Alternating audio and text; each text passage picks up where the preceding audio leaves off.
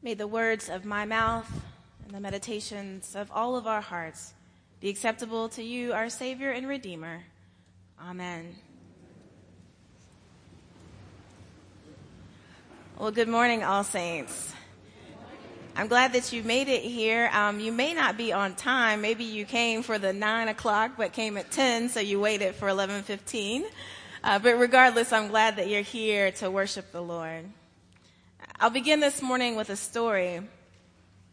Several years ago, I met a young man at Morehouse College who was from Memphis, Tennessee.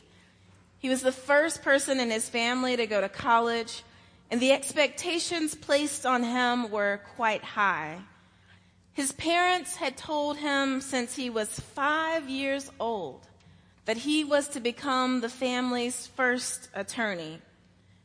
So when I met Toby, he had already signed up for all of the political science classes that he thought he would need in order to fulfill his parents' dream. During his 4 years at Morehouse, I had the privilege of serving as Toby's chaplain. I watched him as he grew from this small, baby-faced freshman who was chasing after his parents' dream into a broad-shouldered, goatee-wearing young man who was listening for the voice of God in his own life. In his senior year, after being admitted to one of the top 10 law schools in this country, Toby came to me in tears. He said, "Mother Kim, I always thought that I would become the next big Memphis lawyer. In fact, I've worked so hard during my time here at Morehouse to be prepared for that. But I'm afraid that God is not calling me to be a lawyer. God is calling me to be something completely different." You see, Toby felt strongly that God was calling him to a life in the academy. After spending time at Morehouse, he'd had all of these amazing professors, and they had inspired him. And he had true clarity that he needed to pursue a PhD instead of a JD. And so Toby walked away. Despite how much others tried to dissuade him, he walked away from his law school acceptances. He turned them down. He walked away and moved on to follow the voice of God. In today's reading from Genesis, we meet Abram and Sarai, aka Abraham and Sarah. They are old and they're settled in Haran. The details that we have about them are a bit sparse, but everything that we do have seems to indicate that they are doing just fine in Haran. They are surrounded by family and friends. They're land-owning citizens who've owned their estate for over generations. They've made many friends for decades. And at age 75, it is fair to say that Abraham is established. He's good. And yet, despite his age, we find Abram still open, still listening to hear and receive direction from God. And well, you all know how the story goes. Because Abram is open, because he's listening, Abram hears God and decides to walk away. To walk away from his land and his friends. To walk away from his home. He decides to walk away from the familiar towards this new calling. Now let me be clear. I'm not here to suggest that we all just walk away from our current careers, educational pursuits, or familial ties.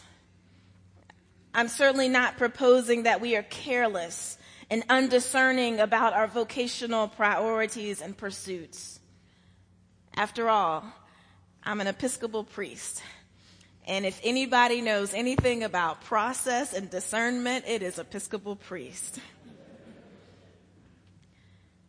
But what I am suggesting, my friends, is that you and someone that you know will encounter a moment in time where you have to walk away. You will have this moment where in order to follow Jesus, in order to follow a passion, to follow God, you will have to walk away from that which is familiar and settling in order to follow the voice of God. For my best friend from seminary, leaving the land of Haran, that land that she knew, meant that she had to pause her PhD program in order to be the kind of mother that she felt God was calling her to be. For Bill Bowling, that founder of the Atlanta Community Food Bank, walking away from one land to the next meant that he had to move his family into communal housing and drive an old beat-up car as he established the food bank. For some of you, walking away from the land that you know to a new one has meant stopping your current job in order to go to school, pursuing a new degree and a new career. For others of you, it has meant staying home with your children to raise them and putting a pause on that which you once knew. For my great aunt, walking away from the land of Haran meant that she left her lonely 50-year-old home and moved into a housing for seniors. She left the familiar to this new place where she now goes and brightens people's lives with her songs, and they brighten her lonely spirit with her smiles. And for me, leaving the land in which I was settled, and I was very settled, it meant leaving Morehouse College and Spelman and Clark Atlanta, leaving the familiar behind where most of the people there looked like me. In order to follow God's promise, I had to leave that land to come here where you all don't all look so much like me. And my friends, here's the good news in that. You see, when we follow God's voice, when we follow God's voice and choose to leave the familiar behind, God promises to bless us. God tells Abram, go, leave your country, leave your people, and when you do, I will bless you and you will be a blessing. I will bless you when you leave and you will be a blessing. My friend, there's an old gospel song that I love to sing. I grew up singing it, and the words are quite simple. The song says, I'll go even if I have to go by myself. If my mother don't go, my father don't go, my sister nor my brother don't go, Lord, I'll go.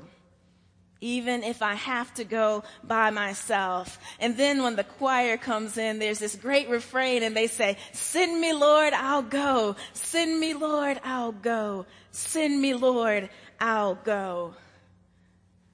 Dear friends, may that be our song. No matter your age or station in life, no matter how settled you may feel or unsettled you may be, may our song always be, Lord, send me, I'll go. For if we do, if we choose to walk away and answer God's call, God promises to bless us and that we will also be a blessing. I'm glad that I answered God's call to come here. For you all have been a blessing to me.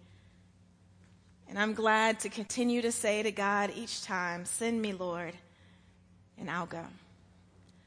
Amen.